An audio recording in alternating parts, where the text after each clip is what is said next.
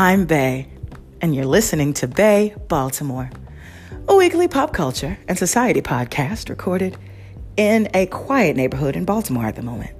Although the train is finna come through at any moment and somebody gonna holler down the street and street cleaning is gonna come, but it's quiet now. So obviously, well, maybe not obvious to you, but obvious to me, I'm definitely going to be talking about Issa Rae's latest HBO Max offering because it's very intriguing. But before I get there, I want to follow up with a revelation that just hit me like a ton of bricks, and I feel like I missed it from Nope. So I'm just going to say it real quick, and then I'll leave it. If you still haven't watched Nope, I'm just going to hit it real quick. I'll give you the timestamp to avoid. And then I'll move on because I have a larger point that I want to make. And then can I just talk about F-Boy Island for a second? I finally sat down and watched most of the first season, and oh gosh, I have thoughts. I'll talk about those two things, and then I'll just slide right on into talking about Issa Rae's newest show. Anyhow, but let me just hit Nope real quick, okay? And if you have not watched Nope, I'm going to say the plot of it. Well, let me just give you some background. So I don't watch a lot of TV. Well, I mean, I watch TV, but I watch a lot of like Netflix and subscription TV. So I avoid the commercials that I do end up seeing are related to products that those particular shows want you to see. So I'm not seeing a whole lot of previews for a lot of things. If I'm hearing about shows coming out, it's literally because specific marketing has been pushed to me through any of my social medias because I fit a certain demographic in the algorithm. And so I'll get it that way. So obviously Nope was pushed to me and I watched the trailer, and of course, I did a review over it. And so now, when in doing the research on it, of course, all the different places where I did any research is now pinging that as something that I might be interested in. So of course, it's pushing me different articles. And so, you know how it is, how I do it. I don't watch local news like that, or even cable news like that. I mostly get my news from social media because I follow a lot of reporters, local reporters and international reporters. I even follow news outlets like Al Jazeera and the AP and CNN. And so I get my news that way. And sometimes I watch local if I really want to hear more on the story that I just saw a reporter from either the Sun or the Banner tweet out, right? So anyway, that's kind of how I navigate news, entertainment, and, and local, international, politics, all of that. That's how I navigate getting my news. It feels better for me. It helps me to kind of quiet the noise a little bit. I love how the fact that when something devastating happens and people like to talk about it over and over and over again, which can be triggering for me sometimes, I can just eliminate or choose a key word to no longer see any articles or videos or posts about anything that includes that thing that I want to avoid. I appreciate that. I don't do that often. It's just, I typically do it when someone has passed away tragically, and usually it's around anything that's related to mental health. I try to curate that because the discourse, man, it tends to be just, the vitriol is ridiculous because we don't talk about, we've gone to not wanting to talk about it at all because it's taboo to labeling everything, including every action, to be based on mental health. And that's simply not true. While there's aspects of what motivates people can be influenced by their mental health condition, certainly some of the most heinous crimes in the whole wide world, certainly some of the most heinous crimes that have happened even on U.S. soil cannot be attributed to mental health alone, but we like to do that. And by we, I'm saying news media, sometimes individual folks who want to assign different meaning, and it seems easier, more readily available to just put it on, oh, this person was mentally ill, or living with a mental health condition, or living with a mental health challenge. I'm changing my language. I'm learning to change my language. living with a mental health challenge, or dealing with mental health challenges in that moment. Anyway, the discourse can be a lot, so I curate a lot of things. So it's easy for me to miss certain things, but not miss other things like underground thoughts about something or news articles that or information that is rising to the national news level, but I get it because it's been spread through my network of social, Black TikTok, Black Twitter, so on and so forth. Book Twitter, I'm on different types of Twitter spaces, TikTok spaces.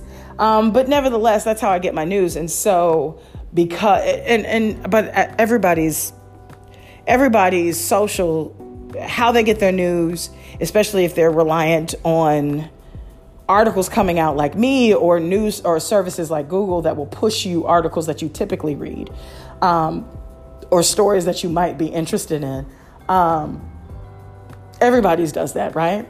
And so because I looked into Nope, I'm now getting articles from big outlets and small outlets talking about the why, and nuances to it. I even got pushed to BuzzFeed's video with Keke Palmer where she's answering those burning questions from the internet or whatever, which you learn information about the star, but you don't actually learn a lot about them. You just learn trivia.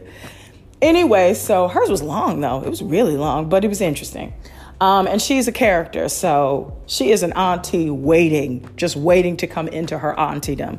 The way that she puts on her character. I wonder how she is in real life. Because the way she puts on her character, she is an auntie in waiting. Cannot wait to become Niecy Nash. You know what I mean? And maybe I'm not trying to be insulting to her. She just comes across as, wise beyond her years, has seen a lot. And actually, because she was a child star, she probably has seen a lot.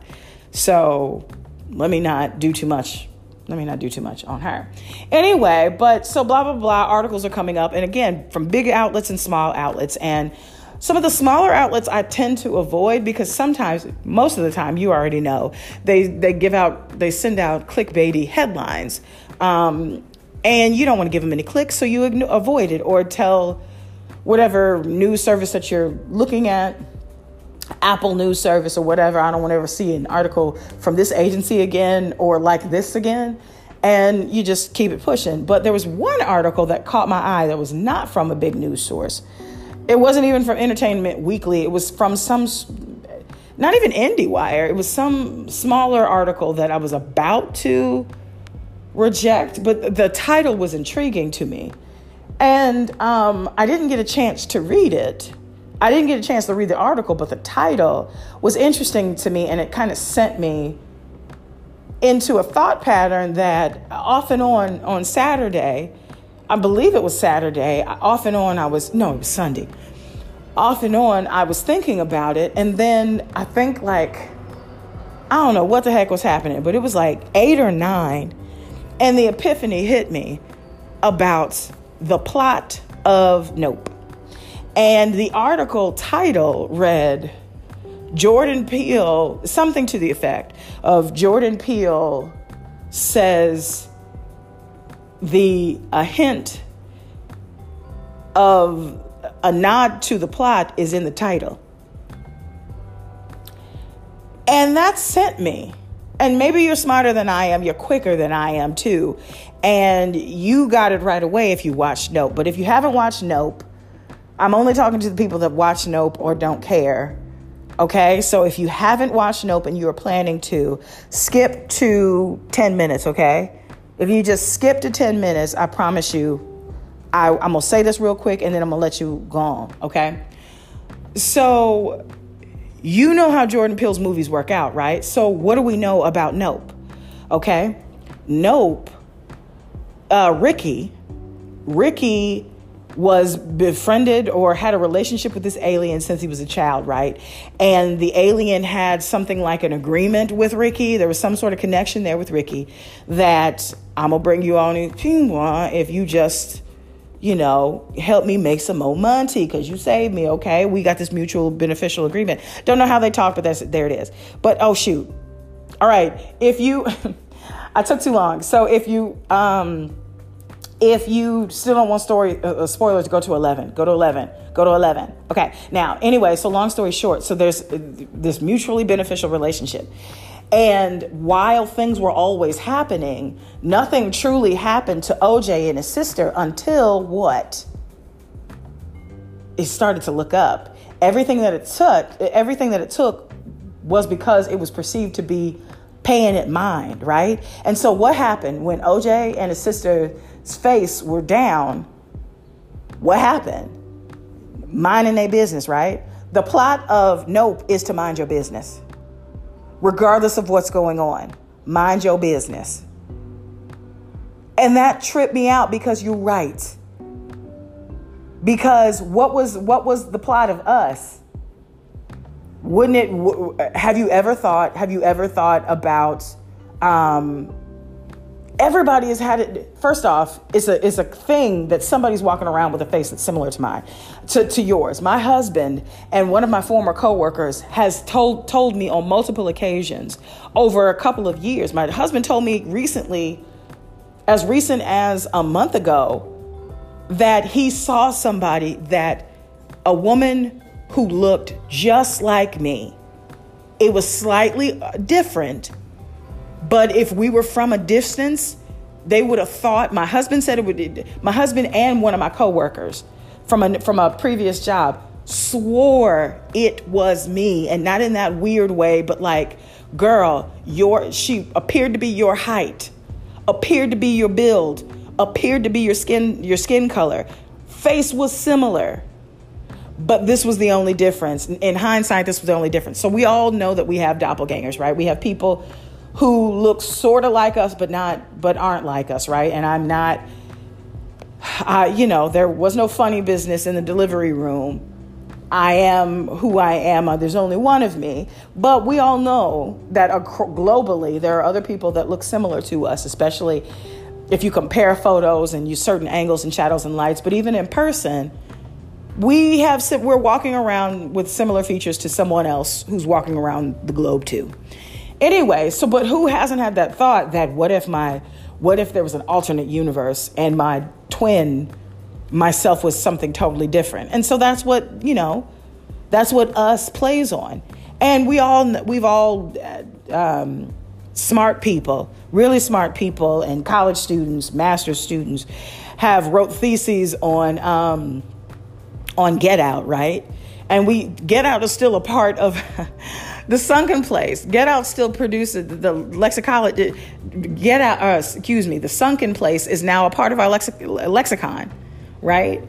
Or at least the African American dialect. You're in the sunken place. I'm sure I've heard that on TV, like in a TV program, like a news show, that they're in the sunken place in reference to the political party or something like that. Now, by the time we start getting references to it on the news show, it's already kind of passé, right? But like Jordan Peele out here influencing culture through his artwork. And here's my point.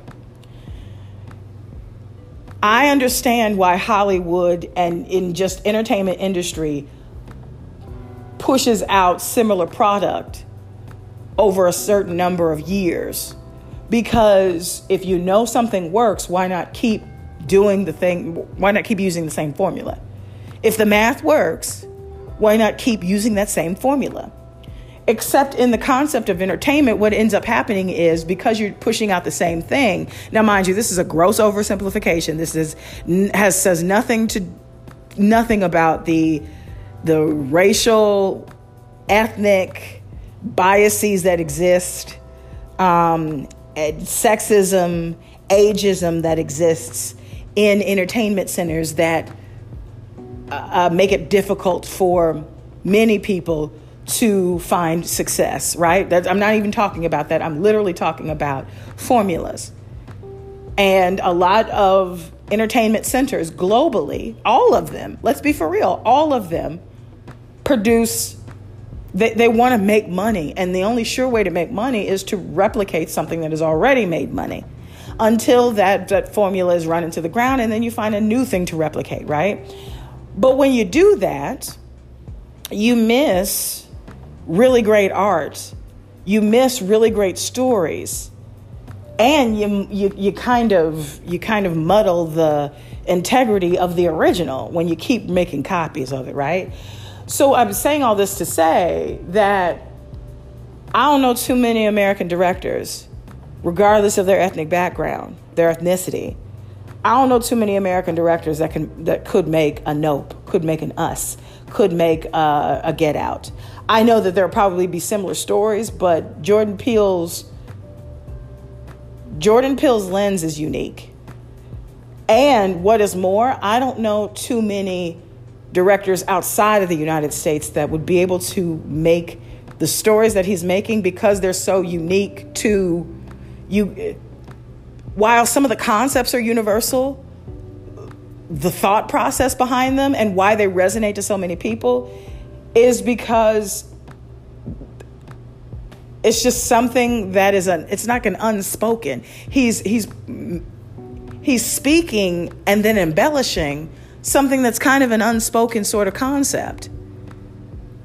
You know what I mean? How often do we talk about, I guess we talk about doppelgangers a lot, but like to this degree, like, and in this way, and I know that there have been films about doppelgangers, but not like this. Not like this. This is unique. This is unique to Jordan Peele's cultural background, which is the same for Squid Games. Again, that concept of the rich playing games with the poor, that's not a unique concept. But how we got there, totally unique. Totally unique. Don't think that there were probably other directors Korean directors that could have come close. But definitely that product could not have come anywhere else but from Korea. Also, what is the name? There's a film called White Tiger out of India. Again, it's about the caste system is unique to India, but classism is not. Classism is global, but still, that story, while that story probably could have been told by other Indian directors, may not have come out the same way, as unique as the director had, but it definitely could not have come anywhere else but from out of India. Likewise, the Night of the, not Night Kings. Oh, shucks. Was it Night of the Kings? What was that indie film that came out in, I think it was 2019. It was either 2019 or 2020. Maybe it was 21. Anyway, it was basically storytelling. And while storytelling is in every culture, and certainly storytelling is a huge part, it's something that we really pride ourselves on in the African diaspora. Actually, everybody tells stories. Storytelling is how we passed on history. It's just storytelling is a big deal because griots exist even in African American culture today because our stories are so important to us to pass them on. There's anyway, I think a type of griot exists in every sort of culture, but it's just I know that stories are hugely important.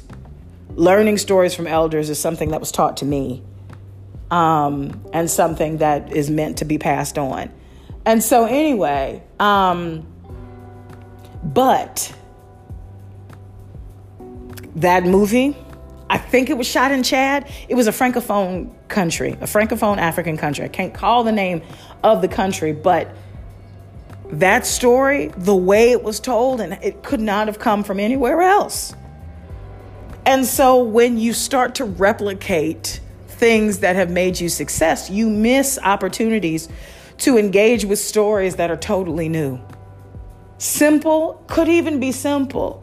What was the story of the Night Kings? Dude was trying to find a new storyteller, and actually he was trying to not die and prolong his life.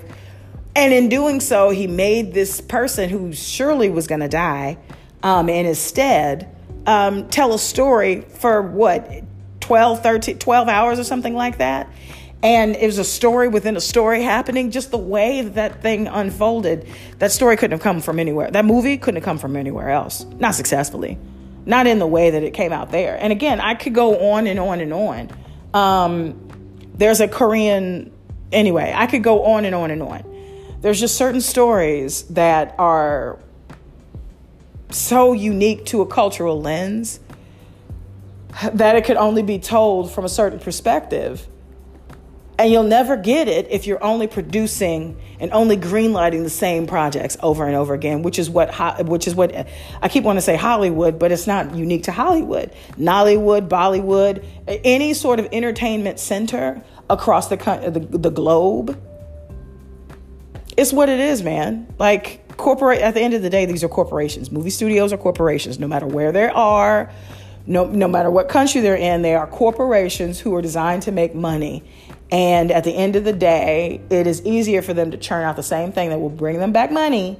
Now, mind you, this is void of all other nuances that we know that exist, colorism and all of that. But nevertheless, I just appreciate seeing when unique stories get to peek through, because baby, there's just nothing like it. When you get something fresh, boy, oh boy, when you get something fresh, it's truly nothing like it. Anyway, so anyway, I just thought that was fascinating, and I apologize if you missed the spoiler. If you got the spoiler, I apologize for ruining that for you, but it should not stop you from watching the film, because I certainly didn't tell you anything else that was relevant. But watch the film, because it's good. It's real good. And I'm sure by now it's made back all the money that it had pushed out for its budget, or that it spent. I'm quite sure it made all its money back. And now we just racking in the dough. But let me switch gears to talking about F-Boy Island. And again, I've only watched the first episode. I know that there are most of the first season. I know there are 2 seasons that exist, but I'm going to say this. I really had high hopes for the women. I thought they were going to be more discerning, because the whole premise of the show is I'm tired. The whole reason for the whole premise of the show is you've got these beautiful women who are tired of being played by ne'er-do-wells. And then you've got this group of 24 people, men. This is very binary. So 3 women, 24 men, 12 of whom ain't about nothing. 12 of whom lie like it's breathing. And then the other 12 are purported to be nice guys who just want to be in a long-term relationship. But here's what we know. Here's what we find out immediately. Sometimes there's not a difference. There is no discernible difference between a nice guy and an F-boy. Sometimes what we know is that F-boys, what we know at the end of the day is that men, specifically American men, but men in general, don't get a lot of rearing. It's a rare thing it feels like it's a rare thing for men, people who identify to be cisgender men, even if they don't use those terms, are raised as let me just back up, because I don't want to be completely unfair. There are higher standards put on women to behave, to not draw attention to themselves. If we draw attention to ourselves, we get what we got. We get what's coming to us. It's kind of how our culture, now this is global, our culture is kind of taught. Even in quote unquote liberal places like France and Sweden and all of those European countries that white folks like to fantasize about, that are completely different, and everything, equality and all of that stuff. Even though they have better laws and protections for women, there's still a through line to women globally, which is there's more onus on women to protect themselves against, to make sure that they are not inviting unwanted attention from men, which is wild because what should be taught. And again, I know that many people in my generation are teaching their cisgender boys, and even some of the men in my generation, cisgender men in my generation, well, not even cisgender, well, no, specifically cisgender, because if not that trans men can't be homophobic, or I'm not trying to say homophobic. Trans men can absolutely be misogynistic. Especially, they can, because anyone can be wild, right? But specifically speaking to straight men, who are often the perpetrators of violence against women, especially intra-racial violence against women from your own cultural background, it feels as if, and from the stories that we hear, men, as they're growing into men, are really taught to control themselves and to the nuances to building relationships with another person, let alone someone who's a love interest. What ends up happening is there's a whole lot of onus on being a tough guy and earning and seeming to be in control all the time. And how that manifests is that you want to get your way all the time, which ends up being you acting real bratty. And so I say all of that to say, in watching this show, there is to me, no discernible difference between the good guys and the quote unquote F-boys, because they all appear to be spoiled brats. But this is a TV show. These all appear to be cringy children in adult male bodies. And then we look at the women. Actually, this whole show feels very vapid, very shallow, and weird to me, because I think it just makes me angry. Because I said all of that about shallow men and men trying to overcome not being pushed to be better, to be more whole and well-rounded people. Because let's be for real, even artsy, there's a guy on there that's artsy, right? I'm renewing my whole take now. I still stand by that women are held to, even as children are held to higher standards of behavior than men. I think I don't think you can argue that. I don't care what culture you grew up in. I think women are held to, I think it's universal that women tend to be held to higher standards of behavior than men. Although to a person, it's different. Culturally speaking, overall, that's the world we're living in the moment. No matter what country you're from, it's where we're living in the moment.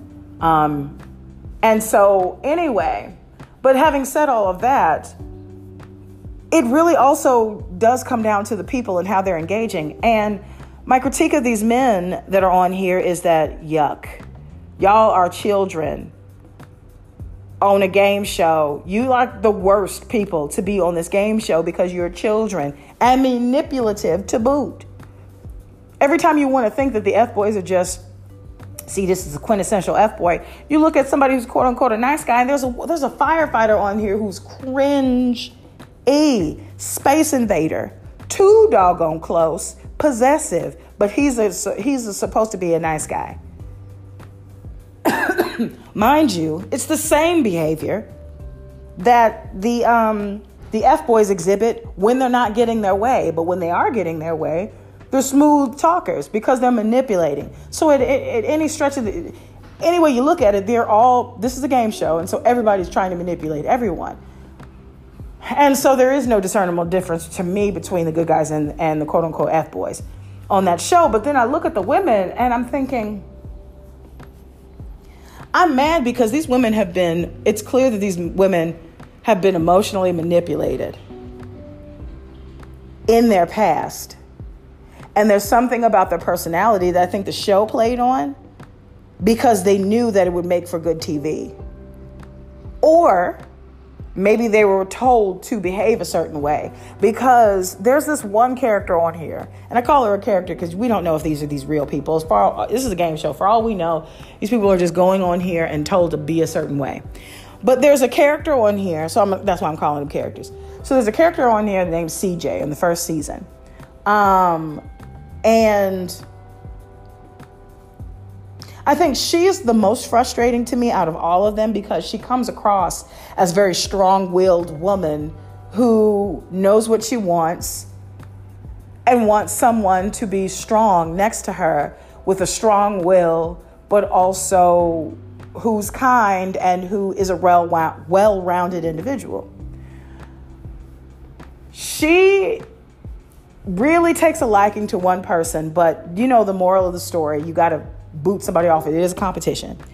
So these three women are booting men off left and right, and there gets to be a point where it's a midway where they need to start whittling things down. And what you know is that sometimes, because everybody is attractive on that show, there's a level of attractiveness. Now, I will say that it's so wild to me that all of the men within reason are like tall and big, muscular, right? And all of these women on here have the same exact body types. They're slender and got long hair. Yep. Slender and long hair and a little bit of booty and a little bit of breast. But they all they come in different colors. I think CJ is a part of the Asian diaspora. I just don't know what country her people might be from, but she's definitely, it feels that she's a part of the Asian diaspora. She might be Indian, if I'm not mistaken. She might be Indian. She also could be Cambodian. But I feel like she's a part of the Asian diaspora. She presents as part of the Asian diaspora. And then there's a white girl on there, and then there's a black girl on there. But they all have long hair, and they all have the same body type. And all the men on there essentially have the same body type too, tall, built. And there are brown people. There's a lot of black men on there, some white people on there, and some Asian men on there, and Afro-Latino man on there. Some white guy from France, but he's still white. And I think there's a guy named Israel. There's a dude on there named Israel. I think he might be from South America. But anyway, but they all, for the most part, they're kind of given the same looks, all of the people, for the most part. There are some shorter ones. There are some slimmer males. But for the most part, the bulk of them are tall and big, muscular. Or like swimmer muscular. Like bulky, like weightlifter muscular, or football player muscular, or swimmer muscular. They're tall and just got muscles all over the place. Or baseball muscular. Anyway, so CJ, the reason why I'm so frustrated at this thing, because CJ comes across as a woman who's fed up. She's all about her business, and she wants a real relationship, which how real can you get on a game show? But anyway, so she goes on this, so she's picking off people left and right because that's the name of the game. And then she gets to this one person that she hit it off with right away. And the only reason why I remember his name is because his initials are her initials too. Like she goes by CJ. His name is Casey Jordan, like Casey Jordan something. And so he goes by CJ as well. And so the two CJs hit it off, right? And he seems as if he's a nice boy, but then there begins to be cracks in his facade. And when CJ doesn't behave the way he wants her to, he begins to show his true colors, right? And so there's a moment where there's a point in the game or the game starts out that the women put 3 people up for elimination, but only eliminate one person, or 2 people up, my bad. Put 2 people up for elimination, but only actually eliminate one person. And this particular point in the game where the CJs are at odds with each other because the F-boy in Casey has just come out and CJ has seen it and she doesn't like it. She puts him up on the chopping block, but she's trying to teach him a lesson. But in actuality, what ends up happening is that the game show host says, well, there's going to be a little bit of a twist. Everybody who's up for elimination is actually going home. And so in this moment, Casey is super stunned, and so is CJ. CJ is looking, she turns into a mouse. She's acting like, oh, I didn't know that was going to happen. Oh, my goodness. And in this point, she becomes a mouse, and he becomes a monster. And so Casey starts to denigrate her in front of everyone. Denigrate her in front of everyone, saying that nobody on this show deserves to be with her because he picks the sweetest person on the show that is interested in her. and he says, he doesn't even deserve you. He's too sweet. He's too sweet and too innocent, and you don't deserve him. You don't deserve him. And then he storms out. And then he's doing his confessional, as you do when you get eliminated. And he's still going off on CJ. And then while he's going off on CJ, here comes CJ apologizing to him.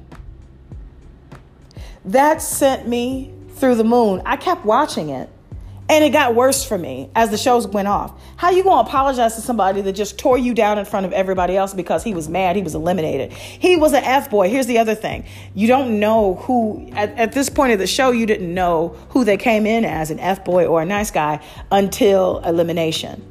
And at this moment, he got eliminated, so he was told to disclose, and he disclosed that he was an F-boy. And true to form, he was acting like an F-boy. But she ran after him. Not only that, but he leaves the island. He leaves the show for a second. Well, he doesn't leave the show. You guys know that the turn is that every F-boy, that every person that's been eliminated, good, nice guy or F-boy, they don't leave the island. They just go to a separate place for later use. I haven't gotten to the part where they bring everybody back together. It doesn't matter to me because I'm not watching anymore.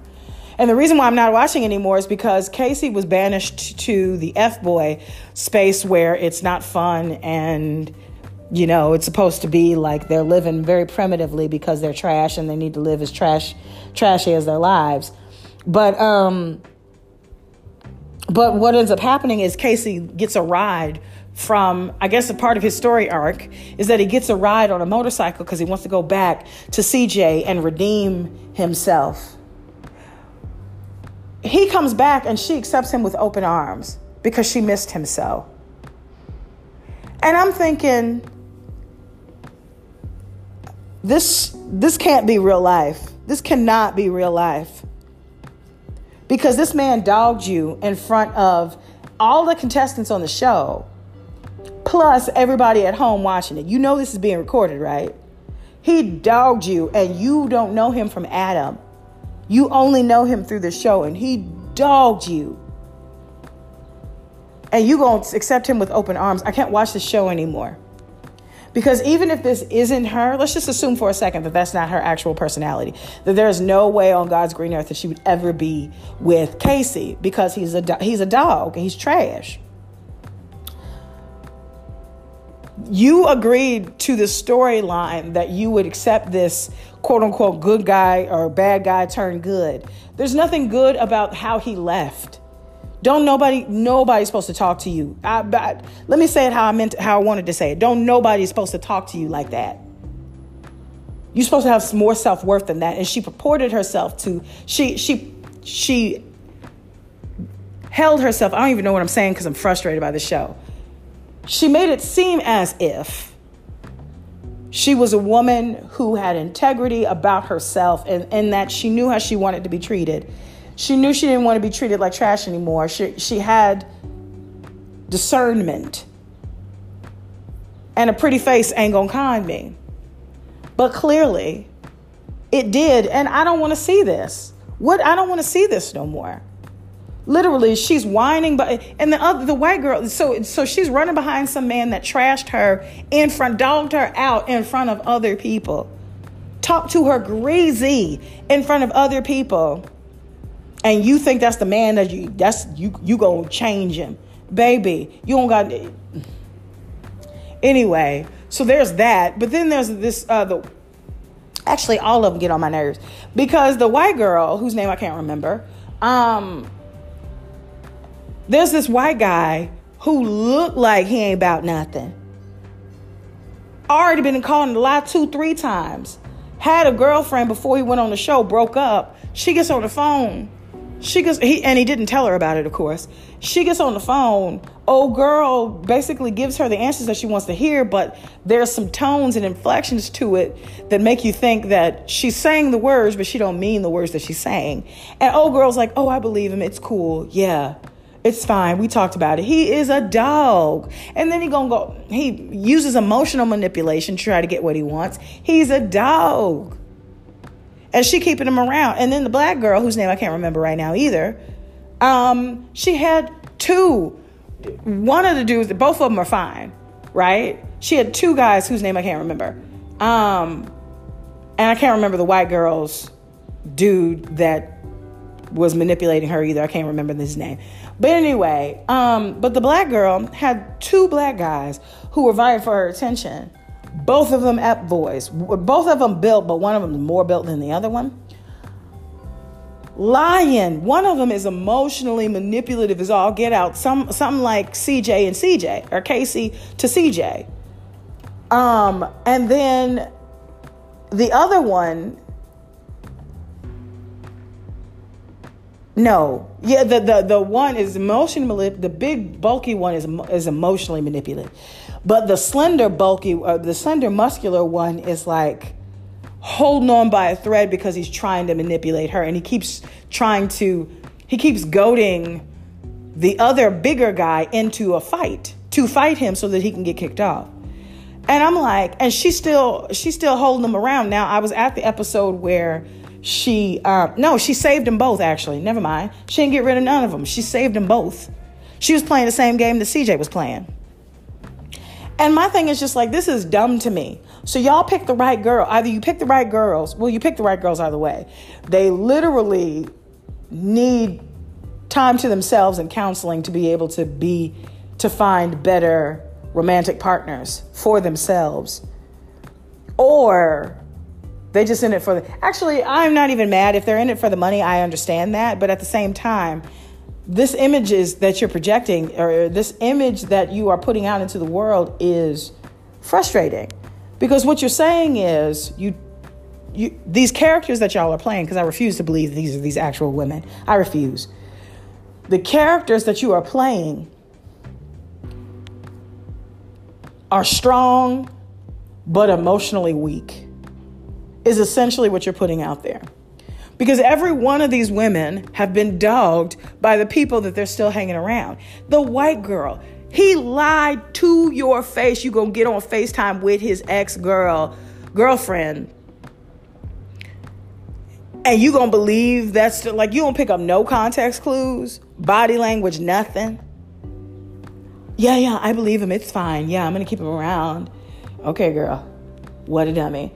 And then the black girl. Both of them should have been 86 a minute ago. Come on. Like, what are you talking about? So dumb. Don't watch that show. It's very frustrating. There's a reason why I didn't watch F-Boy Island.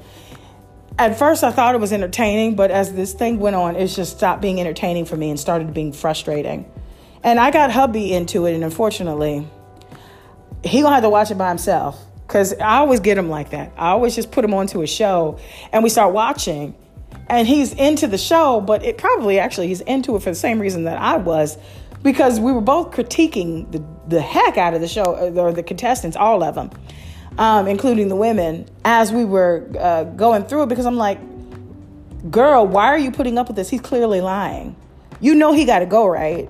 I know you're trying to win this money, but like, at least win it with somebody that ain't no dog, or at least is not playing a dog, unless it's part of the show that you do that. But anyway, it's just a wild show. I don't recommend it. But anyway, I just had to get that off my chest, because I feel like I wasted hours of my life watching that show only to not finish the season because I was so frustrated. Anyway, let me move on. All right, because I didn't talk so long, so I don't want to keep you on this. This ain't finna be a 2-hour episode. It's not. So this is what I want to do. I'm going to move on, and I didn't want to say it in the beginning, but I want to give you a language warning and in case you don't want to hit all that cussing and whatnot, the name of the show, I'm a language warning, and I'll put that in the show notes. But the name of the show is called Rap Shit. And there's an exclamation point in the middle of the I, where the I should be in shit, because I bet you HBO cannot actually release a show called Rap Shit. Just like F-Boy Island, like probably couldn't release a show spelling out what the F in F-Boy actually means. So anyway, but yeah, so I'm going to talk about the show itself. I'm going to go through it the way I go through it all anything else. So I'm going to talk about the particulars first. There are 3 episodes out, so I think I'll just talk about them all in one go and all in one sitting. I think I'll just talk about all 3. The 4th episode is coming out.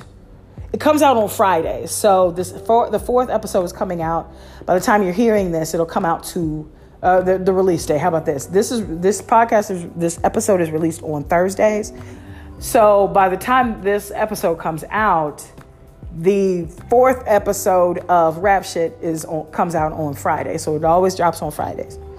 So anyway, when I come back, it's all about Rap Shit, the particulars, and then right into each episode. Okay. So stay tuned.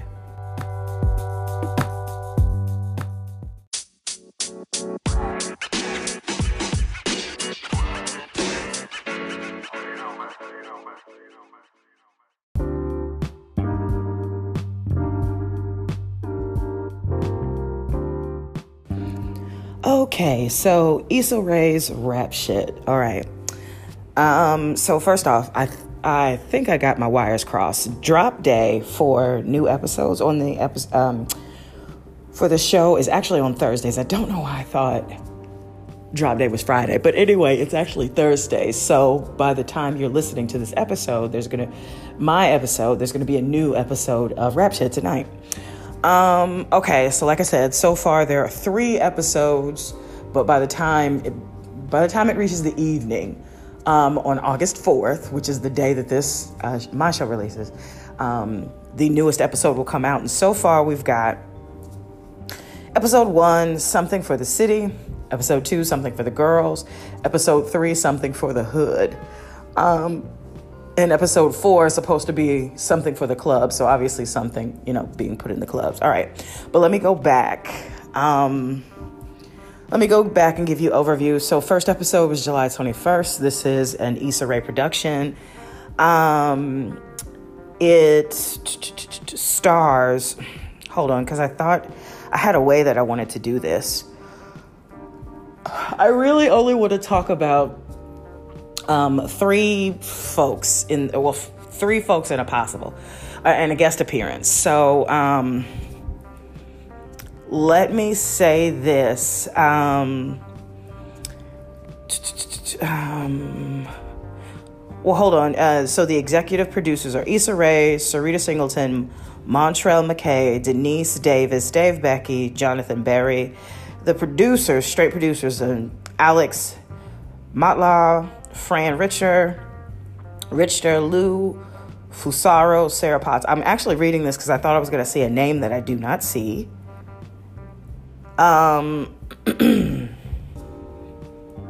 Right? Hold on. Nope. Yeah, I thought I was going to see a name I don't see. Well, anyway, it stars... hold on, let me keep reading. Nope. Each episode is 31 to 32 minutes. Like I said, it's on HBO Max. It stars Aida Osman. I think that's how she says her name. Aida is an interesting name because when a white person that I'm around that has grown up predominantly around other white people, they reference a Sarah McLachlan song, and they call a person who spells their name Aida as Ada, and I just don't get that. Because every time, even though I wasn't raised predominantly around white people. I went to school with predominantly white people. And I had my school friends were predominantly white, but I was raised around my black family and my black cousins. So the only, shocking, but the only time I've ever heard Aida is in reference to someone who's Latinx, and it was Aida. I never heard it said said Ada. But anyway, I'm going to say Aida Osman, who plays Shauna Clark, who's a struggling rapper who works at a hotel. Now, she's listed first because she's like the central character, but without, and the central character being oh my goodness. I resonate with her so much, even though I was never ever a rapper. I resonate with her so much because when I made my turn from wanting to shy away from looking back on it now, my college years, I was just mad that I didn't get to experience blackness all the time, not just at home and with my extended family, but like all the time and all aspects of black culture. And so I felt like I was having to make up for a lot of things. And in doing so, I started to absorb all the social justice because I was already in community service and community work. I just didn't know it at the time. But anyway, I put on a lot of stuff, and I couldn't find me. In trying to learn more, I put on the clothing of how I thought I should be. And in Shauna Clark, what we come to know throughout the episodes is that's kind of how she was doing too, and she's still kind of figuring herself out.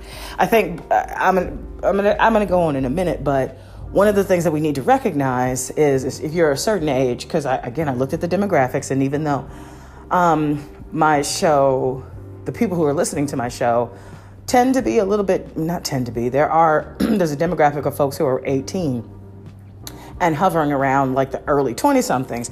There are far more of you who are late 20s, early to middle 30s, and even in your 40s, which is awesome. And then there's a couple of you who are more experienced than that, and you don't find me annoying, and you're listening. So I think that's cool. That I have a multi-generational group of folks who are listening, which is, again, very awesome. Anyway, and thank you for the support. Anyhow, but everybody who is out of college, all of y'all, I don't know. I mean, I wonder if you were a 70s baby or you were a 60s baby, I wonder if you felt the same pull. Actually, I need to ask my mom. Well, you know what? Because she went to college late. Because she went to secretarial school and had a state job. So it's not like I just need to ask the question, because it seems as if her telling me how she grew up, it seemed as if her path was pretty well set. She was super smart. She graduated early. Went to secretary, like when I'm saying early, she graduated when she was 16, which was not abnormal in the early 70s when Mama was in school. I honestly, I don't think the way that we fawn over people who graduate young these days,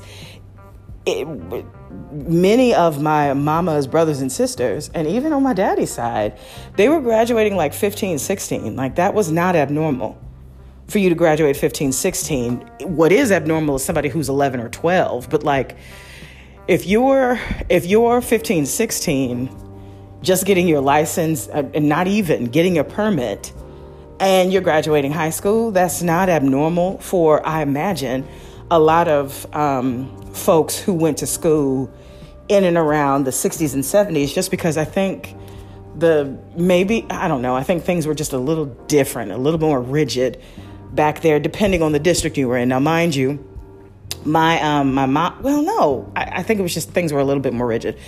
Anyway, but I don't remember when my mama, so you pause, I'm doing genealogy and I'm asking, I've been doing genealogy, tracking my both sides of my mama's tree and holes in the tree that, when you make a tree you go based off as much information as you get, but the more people working on a tree, the more leaves you can fill out. So I'm filling out leaves on the tree that was already started by some very intelligent people on my dad's side of the family who were retirees and had time on their hands. So I've been doing this since 2010. Like hardcore since 2010. Mind you, off and on, but still hardcore since 2010. Anyhow,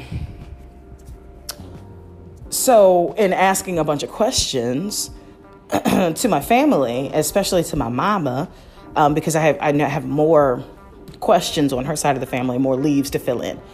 And anyway, so my mom, she's just talking about her rearing, and we've talked about some heavy stuff as evidenced by out of Africa, Wichita, Kansas. That's the episode about my mama. I've got an update. I got to do an update to both of those trees, actually, and both of those. I'm going to do an update probably this fall, but don't quote me. Anyway, and asking mama about high school and all of this stuff. She was pregnant with my sister when she was going into her senior year. Well, she gave birth going into her senior year, and then she finished. She finished school, and she still finished early, which was, and by early, I mean she was 16, going on 17, when she finished. But she literally had a plan, and maybe she had a plan because she had a child. And so, bam, maybe life was figured out for her, and maybe for, if you're around my age, maybe for many in our parents' generation, there really weren't any crisis moments. Maybe there were epiphanies where let me just switch and do something else. But I think for my generation, and certainly for generation coming into Generation Z, I imagine there are going to be many more questions, because there certainly were a ton of questions for millennials. There's certainly many questions for us. Now, mind you, many of us were graduating or had graduated, and then the recession came, which is wild, or we were graduating while the 2008 recession was happening, right? So it was like, oh, yay, economy, right? And so I know we're entering into another recession now, but oh my gosh, goodness, that's 2 recessions in a single generation. But yeah, there's just more. It feels as if, how about that? It feels as if there are more questions in our generations. And so one of the things that I wanted to say was that rap shit really, at least for me, embodies an example of folks who are post-college. They talk about high school, so they are way post high school, so maybe 4 or 5 years out from high school, and figuring things out. Probably longer than that. They're probably, because college is 4 years. So they're like 4 or 5 years out, maybe 5 or 6 at this point, years out of high school. And in the case of Shauna, she's like maybe a year or 2 out of college, and she's working at this hotel, and she's unhappy. She's bitter because she thought her life was going to go one way, and it's actually going another. Oldest story in the book. How many times have we heard this? Like, right? Like that story is not new. So yeah, that story is, especially in modern times, is as old as the beginning of modern times, right? I thought my life was going to go one way, and then things changed. And so here she is doing this thing that she never thought she was going to be doing, and still trying to hold on to a piece of herself that makes her happy, which is rapping, and still finding joy in rapping, but unhappy with the reception, how her rap is being perceived. I say I resonate with Shauna because she's conscious. Her character, or Shauna herself, Aida's character, is a conscious rapper. Like, she literally has the bars. Conscious rapper, but she's not getting any traction. And this leads to conversations that me and my friends, even post-college, would have about the difference between, almost like right until I think we stopped having this conversation maybe about 6 or 7 years ago. So what was that like?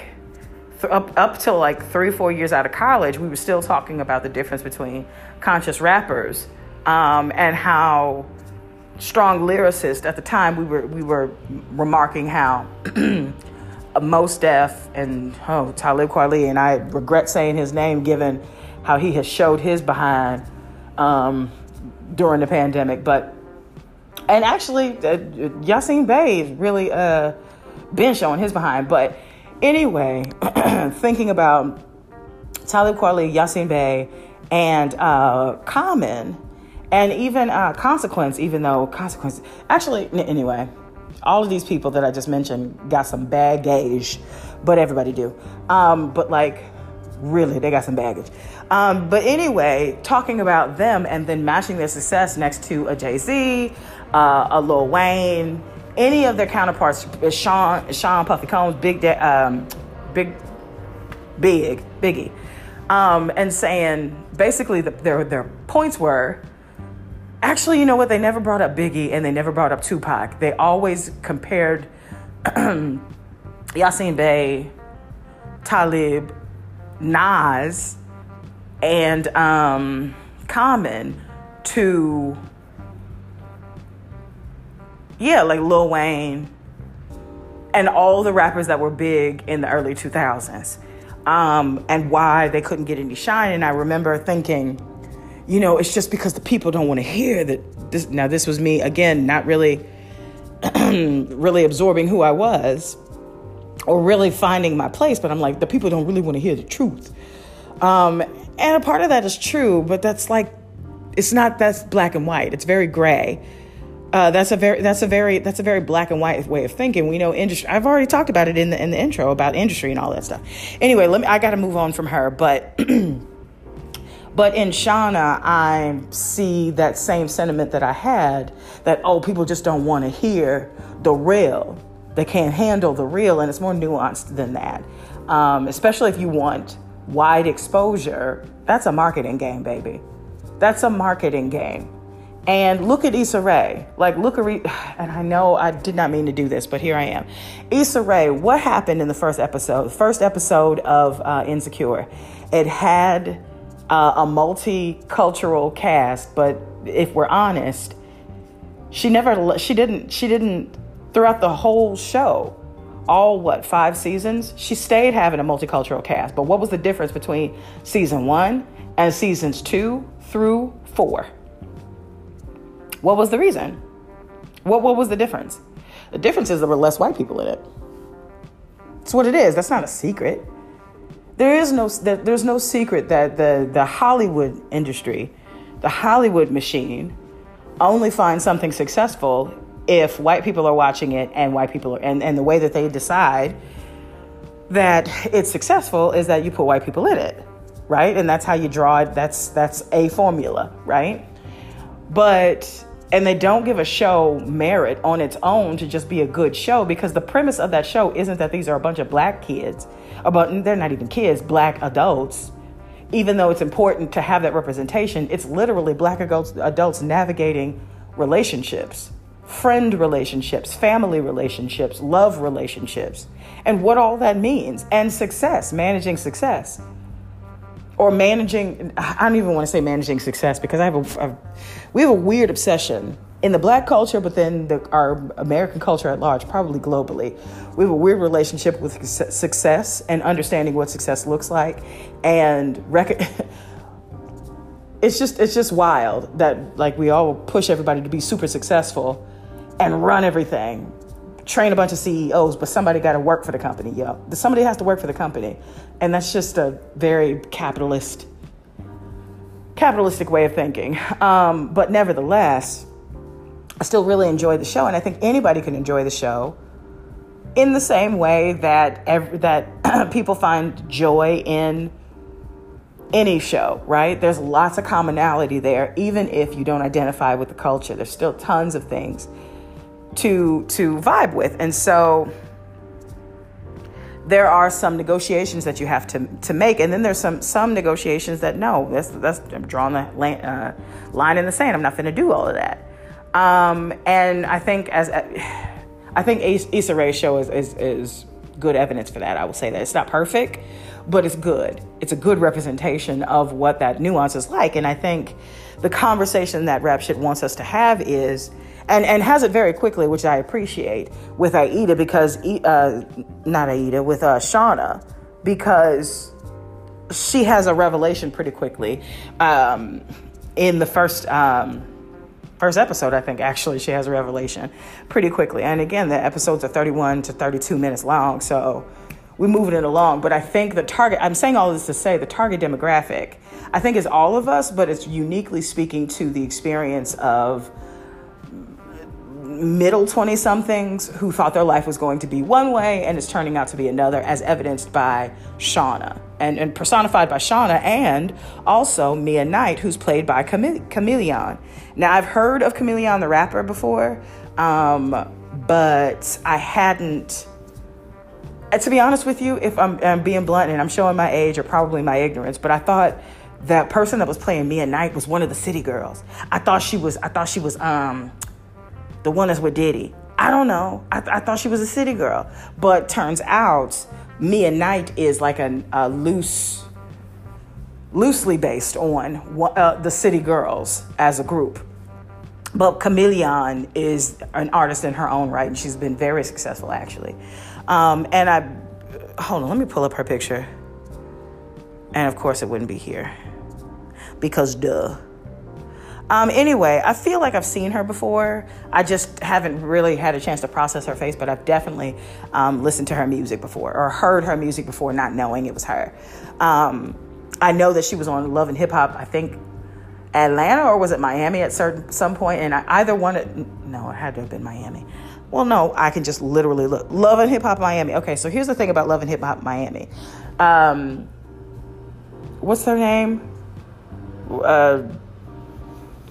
The Afro-Latina actress / singer, she got my attention because she was, number one, she was so beautiful, and number two, like, her storyline was interesting. And so, to be honest with you, I couldn't get into Love and Hip Hop Miami, even though Pleasure P was on there and all of that stuff, and there was that weirdness going on. I just didn't get into it as much as I was able to get into Love and Hip Hop Atlanta, or I really got into Love and Hip Hop LA. I don't know what happened. I just got into, well, I feel like there was more content in Love and Hip Hop Miami, even though there was content in Love and Hip Hop Atlanta.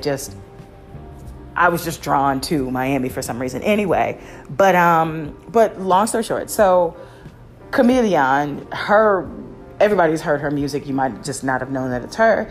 But her character, Mia Knight, she didn't go to college. She graduated high school and she, hold on, a single mother and rapper with a daughter of 4, supporting herself and her daughter of 4. And so the timing on this, if we're saying, if we're led to believe, and I really do think that we're led to believe that these folks are like, 22, between 23 and 24, like 23, 24. She's got a 4-year-old daughter.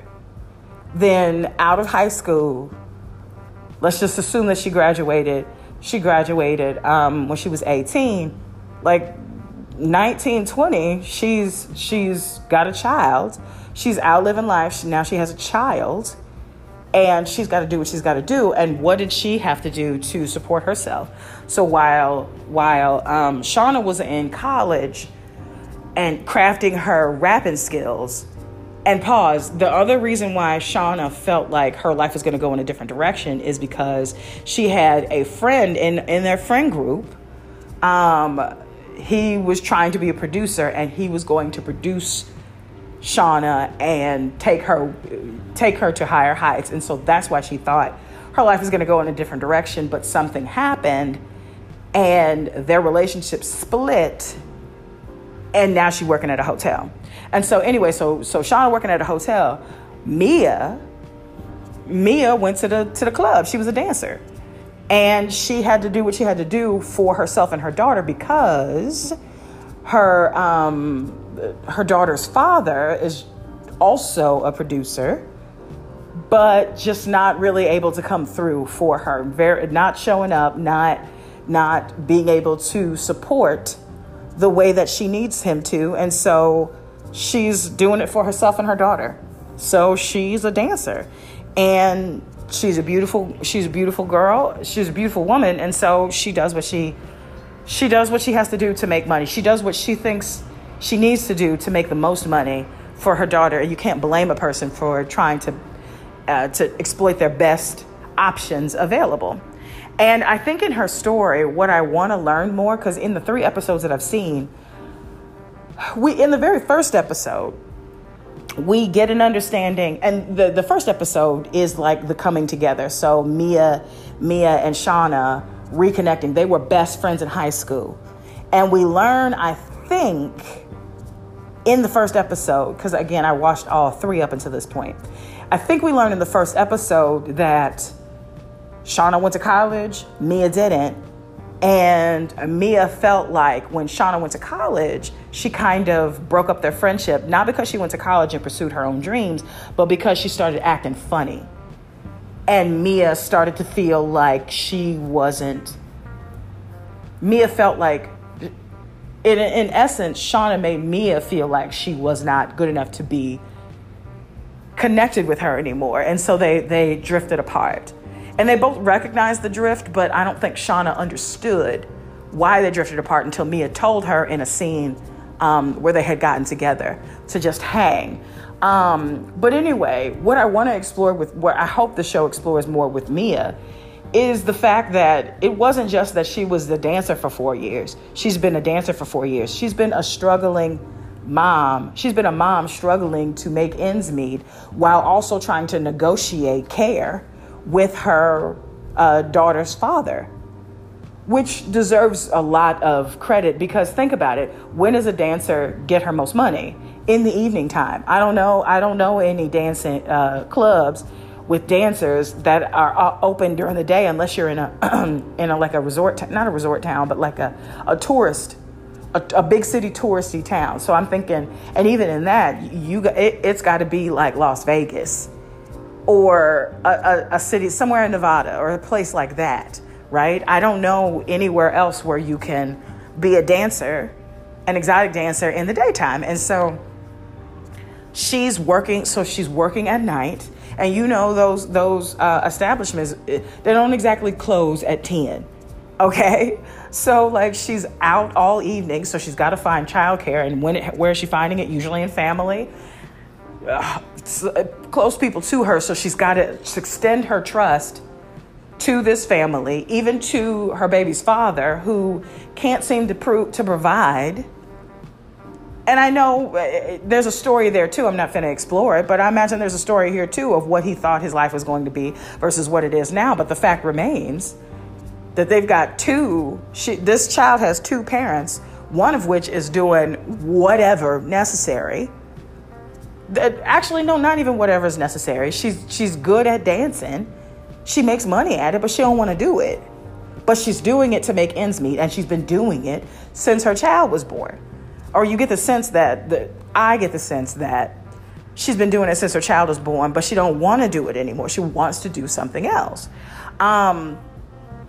And when I will say this, when Mia and Shauna meet back up, I link back up. There's a moment where they decide, there's a moment where they're in a car, and because this show is true to real life, they go live on either IG or TikTok, and they are wasted. They've been out, they've had a day. This is their first time linking back up since they split apart when Shauna went to college. Or they moved, they drifted apart began to drift apart when Shauna went to college. And so they're back together, and then they're pouring their heart out as only you can when you 3 sheets to the wind, and you just letting it all hang out. And so they're talking, and they get a moment where they get over their differences, and Shauna apologizes for making Mia feel distant. and Mia celebrates Shauna and makes her feel good about her talent. And even though she's not where she wants to be, that doesn't mean that you should stop following your dream. And then Shauna starts rapping. Because here's the deal. Shauna has always stayed rapping. She just doesn't get any traction on her. Or she gets a lot of traction on social, but that doesn't translate into traction in real life, nor does it translate to monetary value. Despite what you think, social media creators, content creators, they spend a lot of hours trying to generate money, and they have to have multiple revenue streams in order to really make that money. So when you see big time YouTubers or TikTokers with bank, it's not because of that one particular platform. It is because they monetize that platform, and then they've also found other ways to make a living. And you got to be realistic about that. Anybody that wants to be a TikTok star or wants to be able to bring their content to be a content creator on social media in general, you need to understand that you're gonna need to not only be consistent in producing, but you're also gonna have you have to have multiple streams of revenue in order to, and revenue, but then also ways of engaging in the content that you're creating in order to be successful.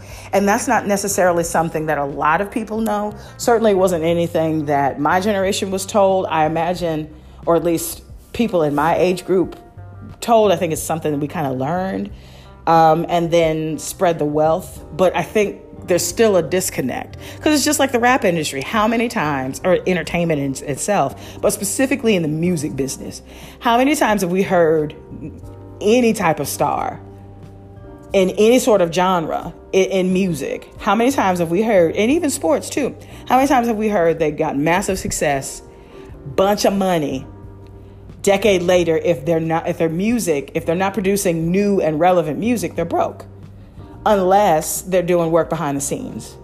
How many times have we heard that? How many times have we heard artists signing up to deals that were just bad for them? So they made a lot of money, but they didn't actually make a lot of money personally. And so I think just industry knowledge is not one of those things that's widely shared, or it's behind a paywall. And if you're already trying to make money, you probably don't have money to put in to go to this thing that you might be scammed out of your money, because people do be doing that. Anyway, so in this moment where Shauna and Mia are engaging, they're drunk and they're engaging on live, Shauna starts rapping. Mia starts like going in and kind of being her hype woman. And something out of this is birthed. It's a fire rap. They click off the live and something is birthed. The next morning they re-listen to it and it's fire. And something is birthed. In the next episode, what we learn is that, actually, I'm not talking about anybody else. Well, I will say two mentions. In this show, Kid Fury is a college friend of Shauna's boyfriend. I'm not even going to bring up too much more about that, except to say that Shauna still has a boyfriend who's pursuing his career in NYU, I think, or somewhere in New York City. And that was a way to introduce Kid Fury, who somehow is working on the show, but I cannot find his name in the credits. My homegirl Amon said that his name was in the credits. I just can't find it. Anyway, but he's on there, and it was good to see him on there, because what do we know? The Reed hasn't produced a show since July 9th, because Kid Fury needed to take time for himself. Now, whether or not the show comes back, it's whatever. They haven't said anything about it coming back. They haven't said that it's not coming back. They've just left it kind of, let's focus. Let's allow Kid Fury to focus on himself. And it was just good to see him in that initial show. And and it was like briefly on screen. Now, will we see him a lot more? Who knows? Maybe not. Maybe we'll see him in something else, but it was just good to see him on that show, on that episode. But anyway, so I just wanted to so I only want to talk about Mia and Shauna, predominantly want to talk about Mia and Shauna, but I need to talk about Jaboukie White. What's Jaboukie White's full name? Jaboukie Young White, who's Francois Boom. Francois Boom is Shauna's college friend who it was an aspiring producer who Shauna felt was going to take her to success, help her realize success. And even he said he was going to help her realize success. But what ended up happening was, we learned in the third episode that what ended up happening was that he was hired. He got an opportunity to support another artist that was already a little bit big and make him bigger. And in doing so, became super famous. And then his career catapulted into just overdrive, and Shauna was left in the dust. And so that is why Shauna feels like that is why her life is not on the trajectory that it was. What we get to see by the third episode, what we actually we see this in the second, when the next morning after Shauna and Mia have woken up and, you know, they listened to what they created on live, that they could do something. And so Shauna sees this opportunity as a way to get her music back out there and get back in the game. And Mia sees this as an opportunity to do something new, to venture out and really just try her hand at music in this very specific way. She was good at what she did. The ad-libs that she added, like, they were a good duo. And Mia was rapping too, if I'm remembering the rap. And so they wake up the next morning with enthusiasm. Shauna more than Mia. Even though Mia was super excited, Mia wanted to make sure that it was something that would be marketable. And Shauna wanted to do conscious rap. Again, back on her conscious rap, as if to say there's only one way that she wants to be heard. And there is an important conversation about women's representation. And if I could be so blunt if I could take it there, Shauna kind of represents a pseudo Hotep kind of way of thinking, very conservative, but also new agey in that you don't have to show all your body off, or you don't have to talk about sex to be sexy. You don't have to show your body off to be sexy, which is all true. You can dress modestly and still be beautiful, be considered desirable. And you can rap about anything. You can sing about anything and still be taken seriously.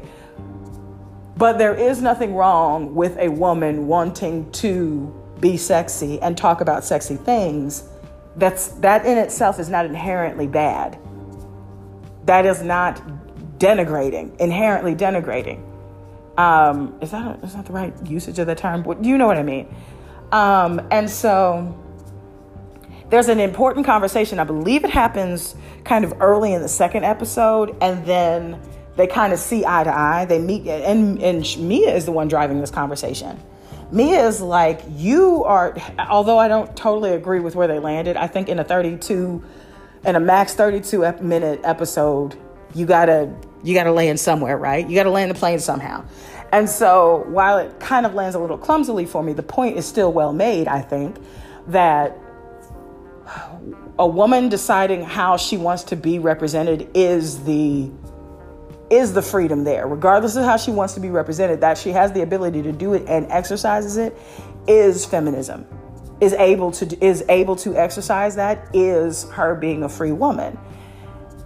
The point that Mia made was, you are forcing yourself to dress modestly because men have told you that this is it. Not because you want to, but because you want to please men. You're no different than the woman who's dressing sexily just to please men.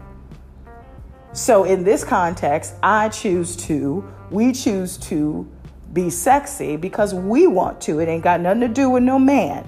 Now, again, in this conversation, it's very ham-fisted. It's a little bit ham-fisted, and also it's very binary. But here we are in talking about this conversation. It was an important baseline. While the nuance was not there for me in the conversation, who knows how many young people, or how many, not even young, how many people who've been exposed to this conversation, perhaps for the first time, that might be able to then take the conversation a bit further. I think it was a smart conversation to have, regardless of whether or not it went far enough for me. I think it was still a smart conversation to have as a vehicle for bringing them back together to create this art that ultimately they're good at making. And so they have there's a moment where Mia walks away, but then she comes back And then they have that conversation that I just talked about. And then, boom, they start recording in Shauna's bedroom closet that she's now turned into like something like a sound studio with like egg cartons and whatnot. And so they make this music. There is a point where Issa has recycled some actors, and her brother, I believe the guy who is her brother, Issa's brother on Insecure, is now the cousin of, or somebody very closely connected to Shauna, who is basically you got it, man. What did my daddy call him? You know, that person that can somehow miraculously always come up with that thing that you want. You know, maybe there's not a particular name for him, or maybe everybody calls them something different, but that one person who, if you say you need tickets to the Ravens game, or you need tickets to the Knicks game, or the Raiders game, you know, whatever, if you need something to the Rays game or whatever, whatever, or some concert, they're going to magically be able to find some tickets. You don't question where they got it. You don't question the authenticity of it. You just move and stick and move. Or magically you say, you know what, I really want to get into a VIP. And magically there's a way past. They tell you come here at such and such time and don't be late, don't be early, don't be late, and slide on through. You don't question it.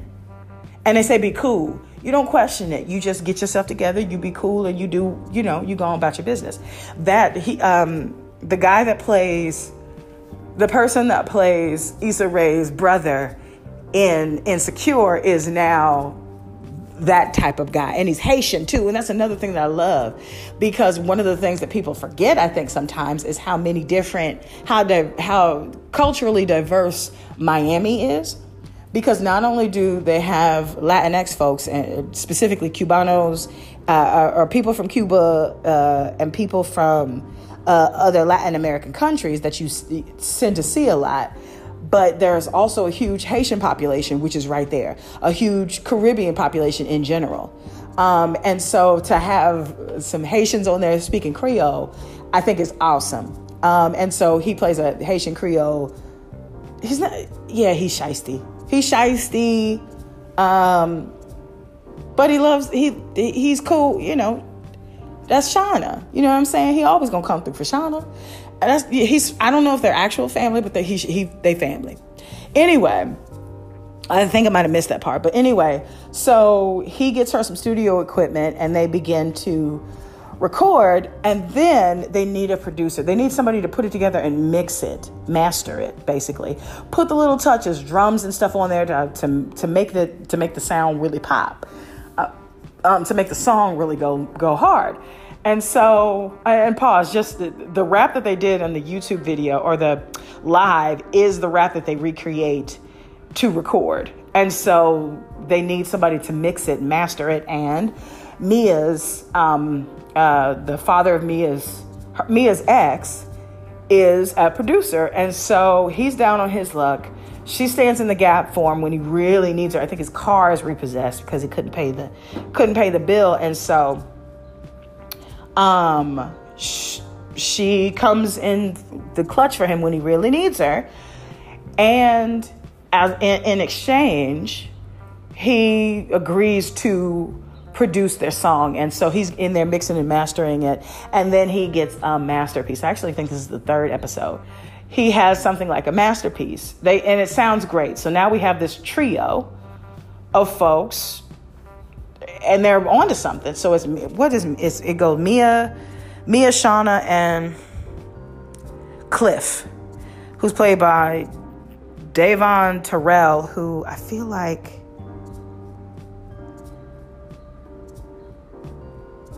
I have never seen him before, but he played the young Barack Obama in Barry, and Arthur in the Netflix original series Cursed, which I've never seen. Anyway, I started to watch Barry when I was in Martha's Vineyard. It was debuting when we went there. We went there to go to the Black Film Festival that they do in Martha's Vineyard. Hubby and I also, that was where our honeymoon was, Martha's Vineyard. with all the black people. We need to go back to Martha's Vineyard. Anyway, but anyway, that film debuted at the Black Film Festival when we were there, but I didn't watch it. I think I was just over it, and plus I'm anti sometimes, so that's how I go. Anyway, but let me hasten on.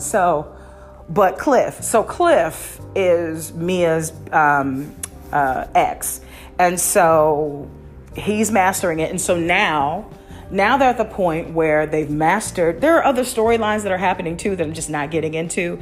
There is a club promoter who is trying to make some real money, and I don't even know how I don't even know how they identify, but I don't know how they are connected to Mia and Shauna other than they just know both of them. And they show up and they say, well, let me be your manager. And so now a trio is becoming a quartet, and we want to know where this goes. You know, it feels like we're on the ground floor of something really big. So we've got 2 artists, a producer, and a manager. And we've all seen, like, Cliff is a good producer. We've already seen the talents of Mia and Shauna, and we are introduced. I got to get the name of this person, or it's going to be a problem for me casting characters. Hold on. Was it Ryan? Nope. Hold on, because this is going to infuriate me. Daniel, hold on. Amanda. Jabuki White, I've already told it. Brittany. Dominique. Dag, I think I missed it. Maybe it's Brittany? No, maybe it's Alicia. Maybe it's Alicia? Maybe it's Alicia. Anyway, or maybe it's Fatima. No, Cliff's lost. No, wait a minute. My bad. And I'm sorry, not Cliff. Lamont. Lamont is the producer. Cliff is Davon Terrell played the young Barack Obama, duh, because he light skinned. Cliff is Shauna's long distance boyfriend who's in law school in New York, and R.J. Seiler, who played in some stuff that I don't think he played. Oh, he played in Harder They Fall. Oh, he was the young kid in. Dag, he was the quick draw that got killed by Lakeith Stansfield's character.